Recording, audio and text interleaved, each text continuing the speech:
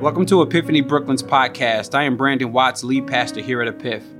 Thanks so much for tuning in. Our desire is to join Jesus in his mission to redeem our city.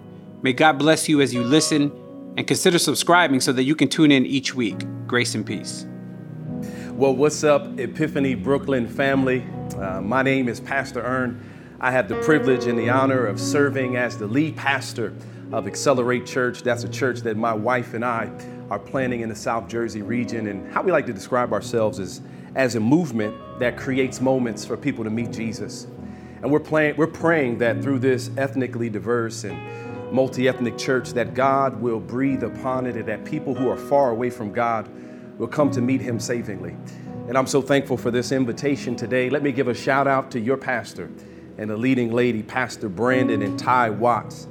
And just let them know how much of a blessing they are to the Grant family specifically, but to the body of Christ in general. And I just want to let you guys know that I love you, and I'm so grateful for this gracious invitation today. Now, listen, I got a lot that I could say, but I just want to let you guys know that I love you, Brooklyn. You're a leading church in this region, and at Accelerate Church, we really love you. Why don't we pray, and then we'll jump on in. Father, it is by grace that we come again to you. First, Lord, just saying thank you. To thank you for this opportunity, Lord, to hear the gospel afresh. Lord, to hear about the life, the death, and the glorious resurrection of Jesus. Father, we thank you that you endured the gory Friday and the resurrection on Sunday so that we could be seated with you in the heavenlies. And Father, I pray that you will bless the listening ears right now.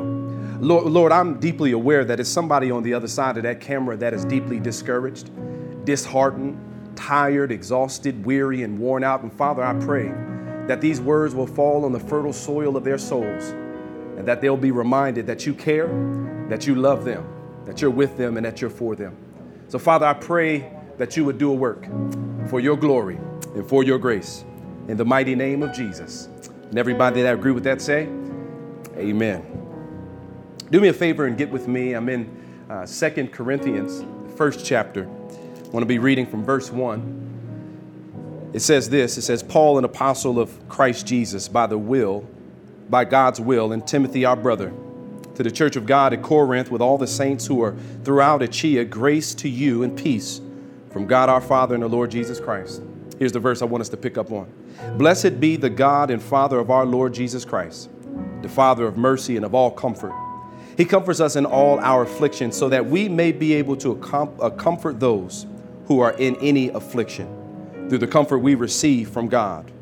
For just as the sufferings of Christ overflow to us, so also through Christ our comfort overflows. And if we are afflicted, it is for your comfort and salvation. And if we are comforted, it is for your comfort, which produces in you patient endurance of the same suffering that we suffer. And our hope is this for you, is firm, because we know that as you share in sufferings, so you will also share in the comfort. Check this out. And we don't want you to be unaware, brothers and sisters, of our affliction that took place in Asia.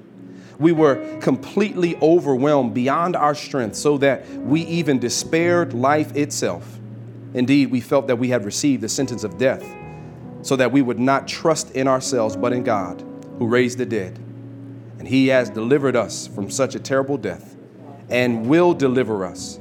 We have put our hope in him, and he will deliver us again, while you join him in helping us with your prayers. Then many will give thanks on our behalf for the gift that came to us through the prayers of many. You know, it's been said that there are two irreducible realities of life.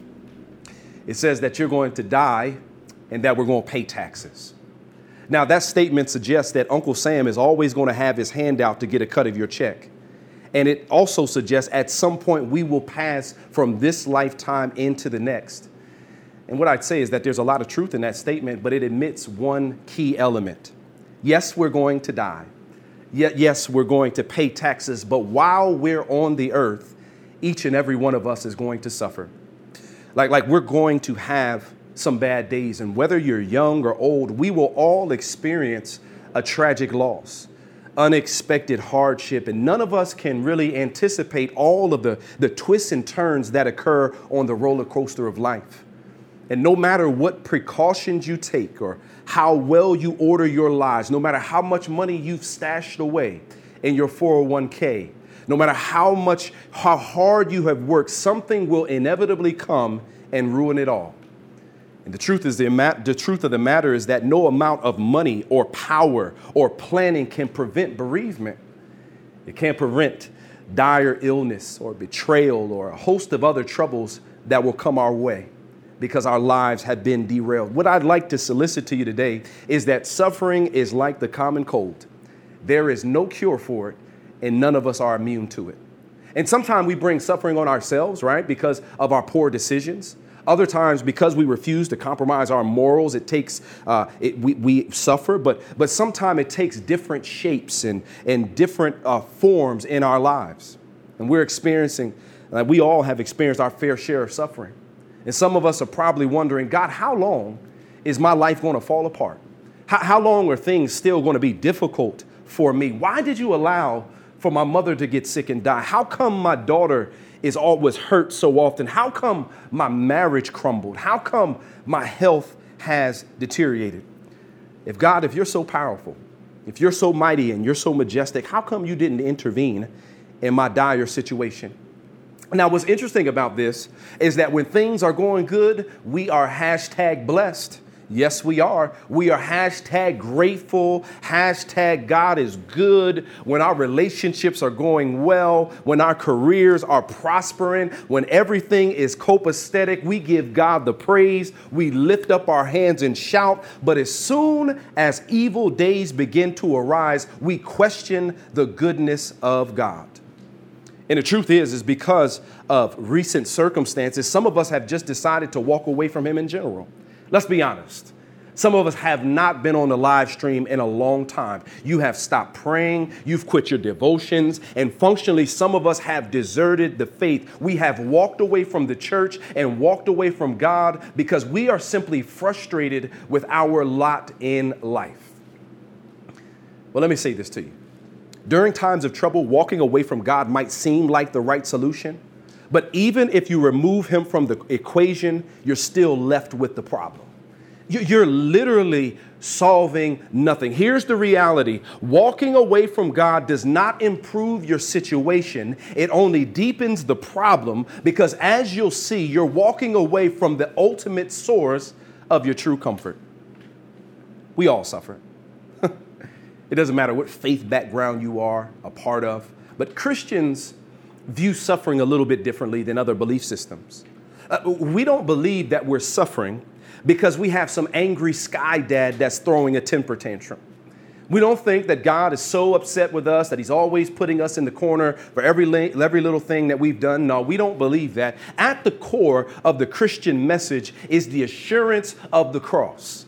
And the cross says that Jesus was a volunteer and he was a voluntary recipient of the punishment that we deserve. Therefore, there is no condemnation in Christ. So I'm not being punished for past wrongs because on the cross, Jesus paid it all.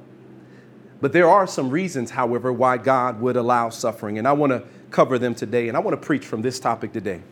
Help when life hurts. Help when life hurts. It's been said that there are three types of people. People that are in a storm, people that are getting out of the storm, and people that are about to go into the storm. And my question is, why do we have to have a storm at all?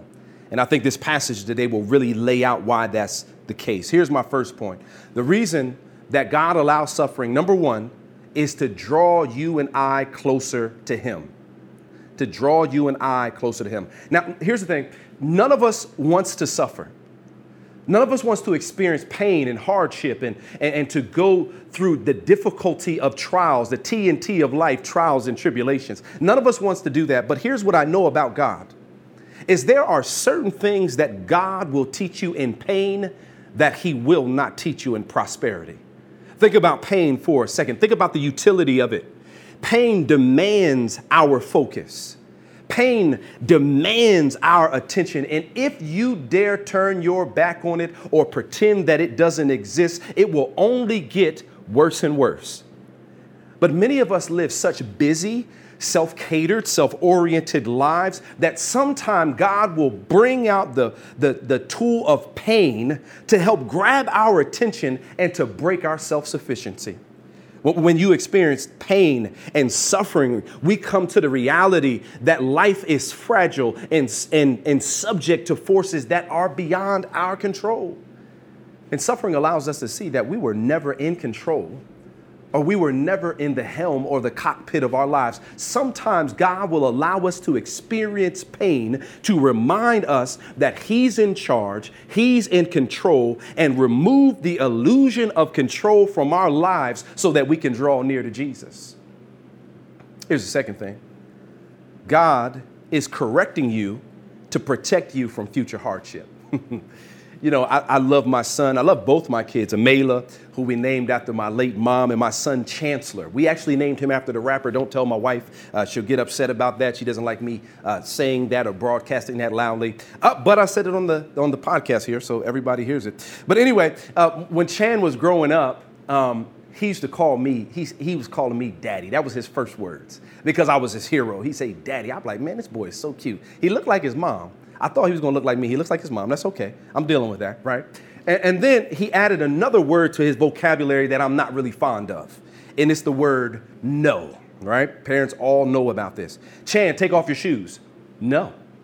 Chan, put your toys back. No. Chan, come over here right now. No. Like it's cute right now, right? It really is. But if you don't address it early, it can cause him some real problems in life in the future. Like he can tell me no, and that's fine. But if he tells a teacher no, it can result in a suspension. If he tells a police officer no, it can really have some dire consequences. So I have to address this problem now so it does not become a long-term problem later. Can I just pull up to your house for a second?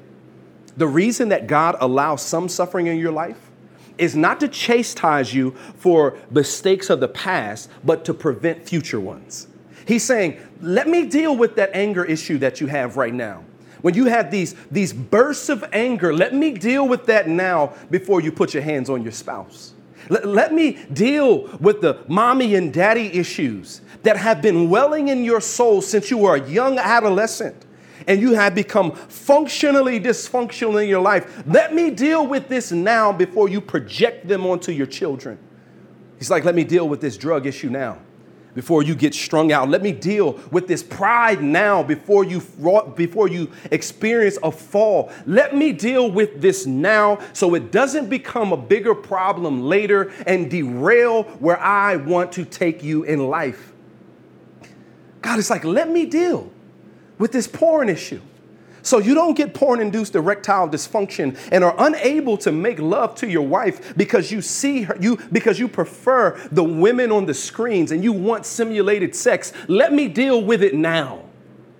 Some of us ought to welcome a little bit of suffering because suffering helps us deal with the core of our issues so that we can walk in the freedom that God intends. God is like, let me deal with it now. So the purpose of suffering is not to punish you for past sins, but it's to prune and purify your soul so that you can walk in the sanctification of God. Here's my third reason. Sometimes God allows you to suffer to break dysfunctional patterns in your life. Let me park here for a second. Here's what I've learned recently, that this word trauma is a buzzword. Everybody uses it. It's everywhere. It's on our timelines. It's on our TV shows, right? And trauma is our response to a deeply disturbing event. And here's what I realized is that during this pandemic, many of us have accumulated a lot of traumas between the political upheaval that's going on in this nation, between all the black and brown bodies that are being shot down in the streets, between all of the rise of the anti-Asian hate speech and assaults, like our souls have become a junk drawer of ungrieved griefs. And some of us have just not been able to process it all. We have not been able to process our hurt. Here's what I know is that many of us are quick to identify the trauma, but we have a difficult time addressing the dysfunction. because the dysfunction is how you cope with the trauma. We identify that we have mommy issues, but we don't address how we project them on others. We deal with the idea that we've been sexually exploited and taken advantage of when we were young children, but we don't address it, and we begin to normalize it in our lives. Frankly, we live in a culture where dysfunction or how we cope with trauma has become sexy. It's become sexy to be a workaholic. It's become sexy to be overcritical. It's cool now all of a sudden to ghost people because we are so influenced by cancel culture that lifts up the bar of accountability but does not give any room for redemption. We think it's cool to avoid accountability, but what I'm just trying to tell some of us is that God will allow you to suffer sometime to break the dysfunctional patterns in your life. Sometimes He will sit you down and help you deal with it, because if I can just be honest, I think that some of us are emotionally constipated.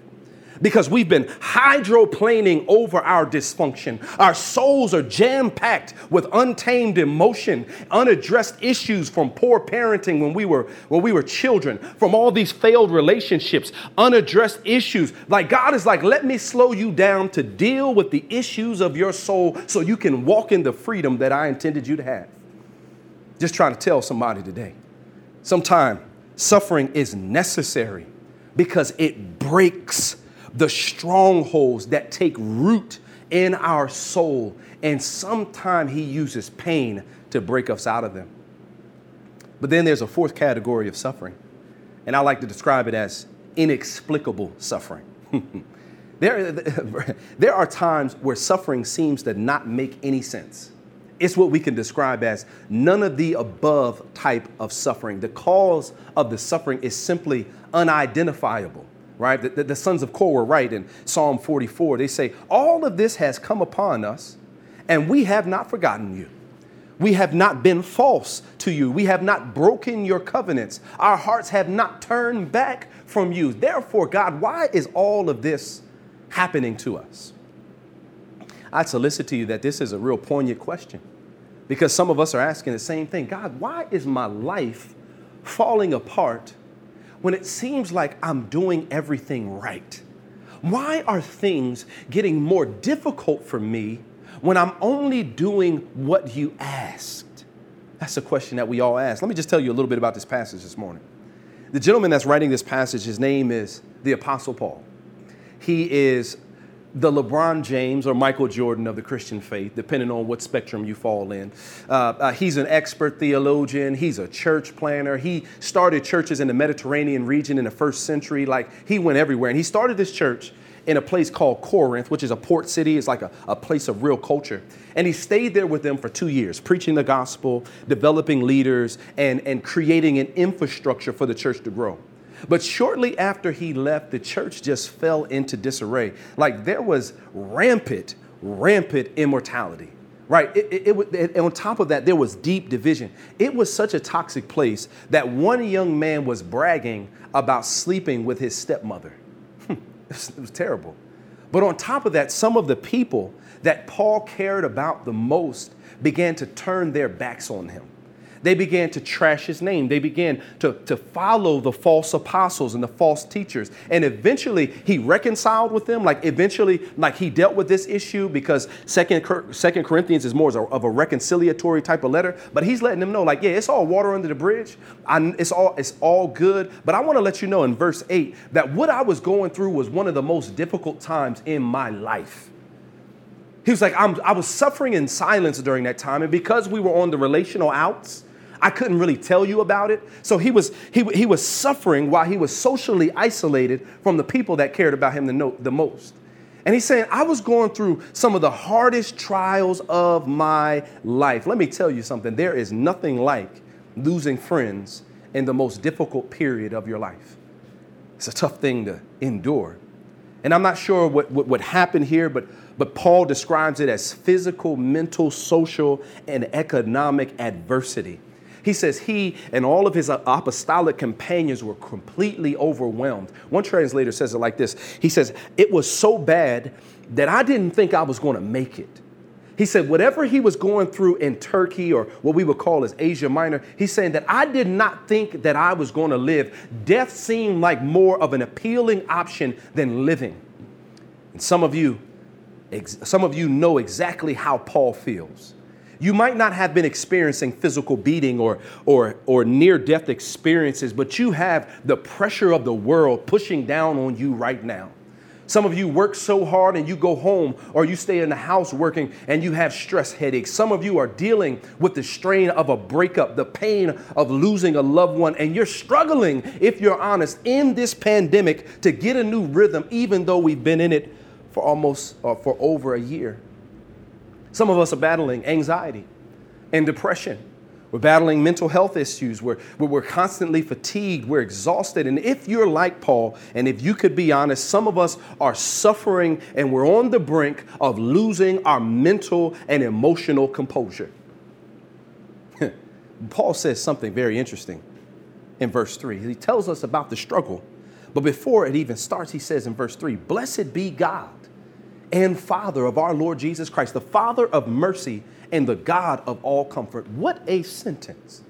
He was like, I just went through the most difficult time in my life, but I thank God that he gave me comfort while I went through it. Paul is suggesting that God sympathizes with us and he provides relief for us while we suffer. Some of us have been begging God, please remove the pain.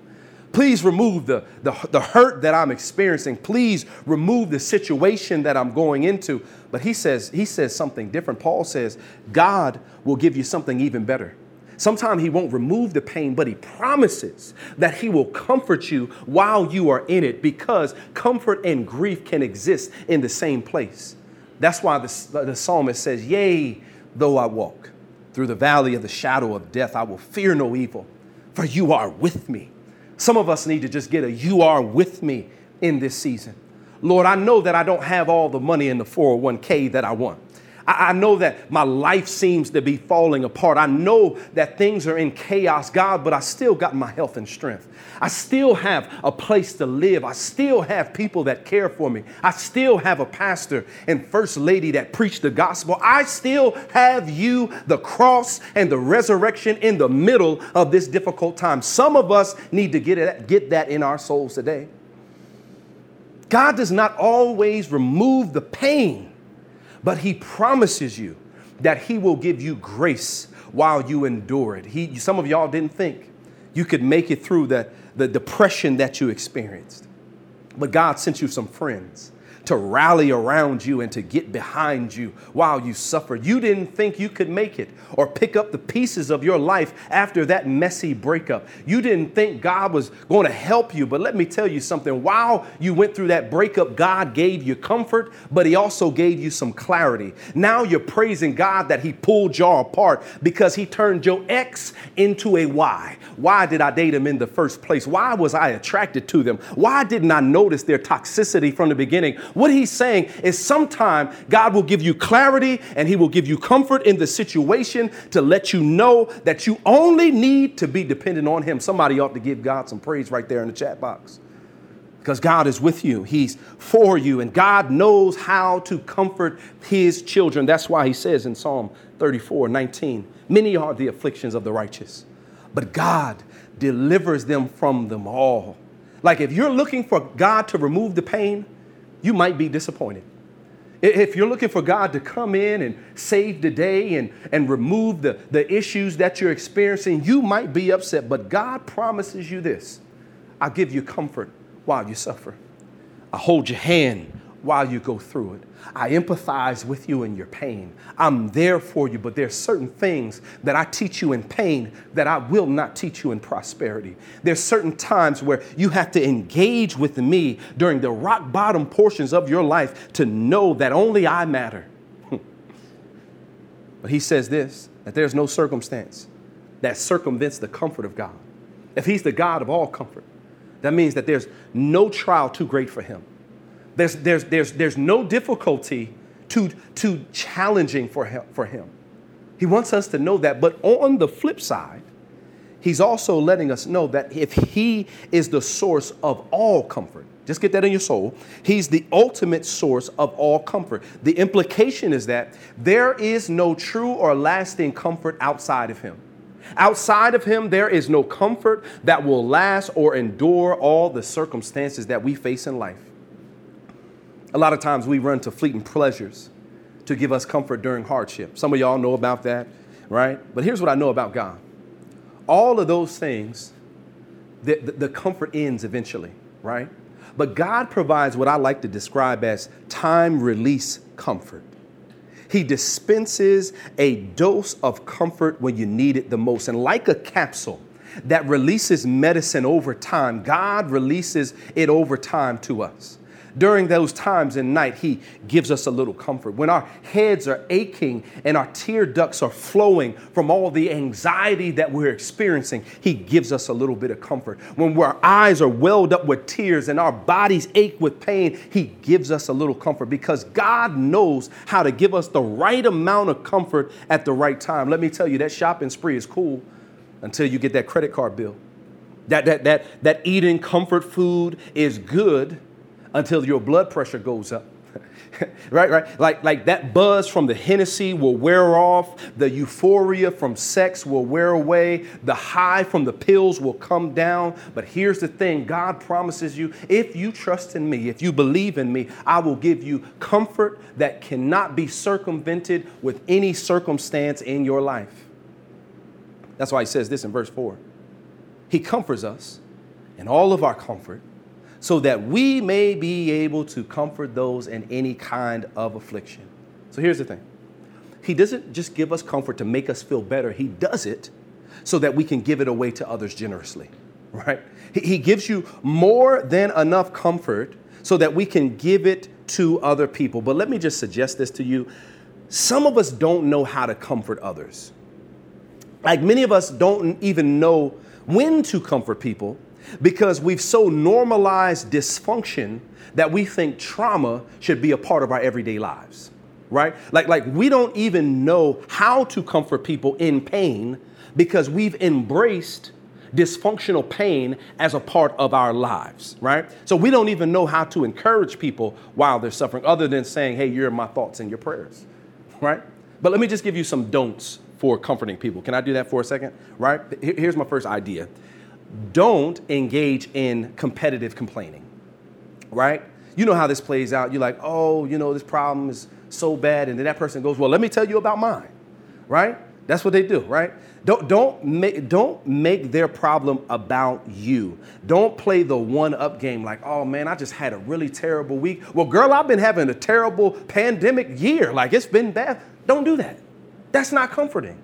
That's taking their pain and centering on you so you can be comforted. That's not the goal of this, right? So number one, don't engage in competitive complaining. Number two, don't be silver lining Susie, right? Like don't be that person. When people are going through, they're not looking for you to cheer them up. They're not looking for unsolicited advice. They're not looking for you to positively reframe the conversation. Sometimes people just want you to sit there with them in their pain. I don't feel like smiling yet. Let me process my hurt. Let me deal with my hardship and my heartache first. Like, here's what I suggest. Feel my pain before you attempt to fix my problem. Sometimes people just want emotional validation. They just want to know that they're not crazy. They just want to know that they're loved after that breakup, after that job rejection, after that unexpected loss. They just want to know that somebody cares, and they don't need somebody positively reframing it and saying, well, God's got something better for you on the other side. What if he doesn't? What if he doesn't? I'm just simply saying, sometimes you just got to sit with people in their pain and not try to solve the problem. This is what he says, though. Just want to know that here's what God promises. I don't know what faith background you come from, but the reason that Christians are so fixated on the cross and the resurrection is because we know that it is true consolation for our suffering. Like we've all done evil. We've all done horrendous things in this life that we would hate to admit. Like for some of us, we have committed offenses that have been so diabolical that we dare not utter them. And for each of those instances, we deserve to experience eternal punishment and banishment from the presence of God. Like that's what we deserve. We should be paying for our crimes in the lake of fire forever, because God just can't sweep our sin under the rug. Otherwise, he wouldn't be holy. He has to deal with them because he's just. So therefore, someone must pay. So my Jesus became man enough to owe my debt and God enough to pay my debt. He did this, and on the cross, there was a heavenly transfer.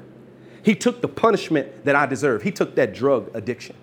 He took that porn usage, those anger problems, that self-reliance. He took that pride, and he took the only suffering that would keep us from God forever, and that's our sin. Did that on the cross of Calvary. And like many of you, man, I was deeply impacted by the death of DMX. Deeply impacted. I heard that he was riding. They had him riding through streets on a monster truck. It was amazing. I saw the funeral with Nas and the Rough Riders and things like that. I don't know about you, but I grew up in that era. When Dark and Hell Is Hot came out, I was taking my shirt off, wearing dog collars and barking in the house. I know somebody agrees with me on that. You've did that. You've done that before. I remember I got a detention one time. My dad was like, son, let me get this right. He's like, Ernie, come in here. And you know, whenever your dad puts that deep bass in his voice, you know something is going to go on. He said, did you get a detention because you were telling people to, quote, get at you, dog, barking and claiming that you were a, quote, rough rider? I was like, well, Dad, that couldn't have been me. I simply did not do anything like that. I did eventually get in trouble for that because that did happen. But like we were all deeply impacted by him. We grew up under his music, and underneath the coarse lyrics and the sexual bravado was a man that showed us how to express pain while maintaining masculinity. We hadn't really seen a lot of that in hip hop. And his death hurt a lot of people. And one thing that people may not know about DMX is that he was about to stop making music in the 2000s because he didn't own his masters for his hits. And he could not generate the income that was necessary in order to support his growing family. And in the music industry, the record label takes ownership of the recordings. And then what they do is they lease those recordings out to film and TV shows and streaming services in order to generate revenue. And if an artist does not own their masters, what happens is they only get a fraction of the profit. The record company has all the power. It leaves the artist powerless, and they cannot get themselves out of the contract. And typically, the only way that an artist can get themselves out of the agreement is if if a great party from the outside decides that they're going to cover the expense. Like the only way that they can get out of this deal is if somebody offers a payment that will cover the cost of the masters. And old friends, let me just tell you, that reminds me of my Jesus. He knew that you and I entered into an agreement with evil. He saw that we were in a deal that we could not have gotten ourselves out of. He saw that we didn't have the political clout or the relational capital, and there was nothing that we could do but Jesus on a hill called Calvary, on a mountain called Golgotha. He decided to make a one-time payment to cover all the expenses. On the cross, they hung him high and they stretched him wide. He bowed his head in the locks of his shoulders. The blood was dripping from his pierced hands and his impaled side. But on the cross, Jesus satisfied an age-old debt. He covered the expense for our sins. He settled a past due account. And now I'm free from having sin exercise power over me. He died and he lost all of his glory so that you and I could be clothed in it. He was shut out from the Father so that you and I could gain access to him. He was bound and nailed so that you and I could be made free. He became what I was so that I could become as he is. And on that frightful day on the cross of Calvary, Jesus took away the only kind of suffering that could destroy us forever, and that's the sin that has developed inside of us. But I'm so glad today, church, that 3 days later, as the old preacher would say, early Sunday morning, while the dew was still on the roses, before the birds sang their melodies, while before the sun cracked the night sky, my Jesus rose. He folded up his clothes like an H&M shirt. He rolled the stone out of the way, and he got up, as the old preacher would say, with all power in his hand. He got up with time in one hand and eternity in the other hand. And the thing about the resurrection is that it's just not consolation, but it's a promise of restoration. What it means is that we get it all back. We get our bodies back. We get our loved ones that have died in Christ back. We get the beauty of life and can traverse between the new heaven and the new earth. The resurrection is so important and critical to Christians because it's the ultimate reversal of the suffering that we experience right now. The resurrection says that every right or every wrong is going to be made right. All the shootings of the black and brown bodies at the hands of police, somehow God's going to make it right. All of my Asian brothers and sisters that have experienced heartache and pain from hate crimes, God's going to make it right. If you go back, even the extermination of the indigenous people on this climate, God's going to make it right. All the black and brown bodies that came from the transatlantic slave trade from West Africa to Portugal and all those places, God's going to make it right. All the babies that have been aborted, God's going to make it right. God promises that the resurrection is going to be a reversal of all of the evil that has occurred in life. It says that Jesus, in the end, is going to right every wrong, and he's going to wipe away every tear. I just want somebody to know that today. Like, I know that you're suffering, and I know that your life is being pulled apart. And I know that you have a community, a church community of people that love you and care about you. You have a pastor and pastors that love you.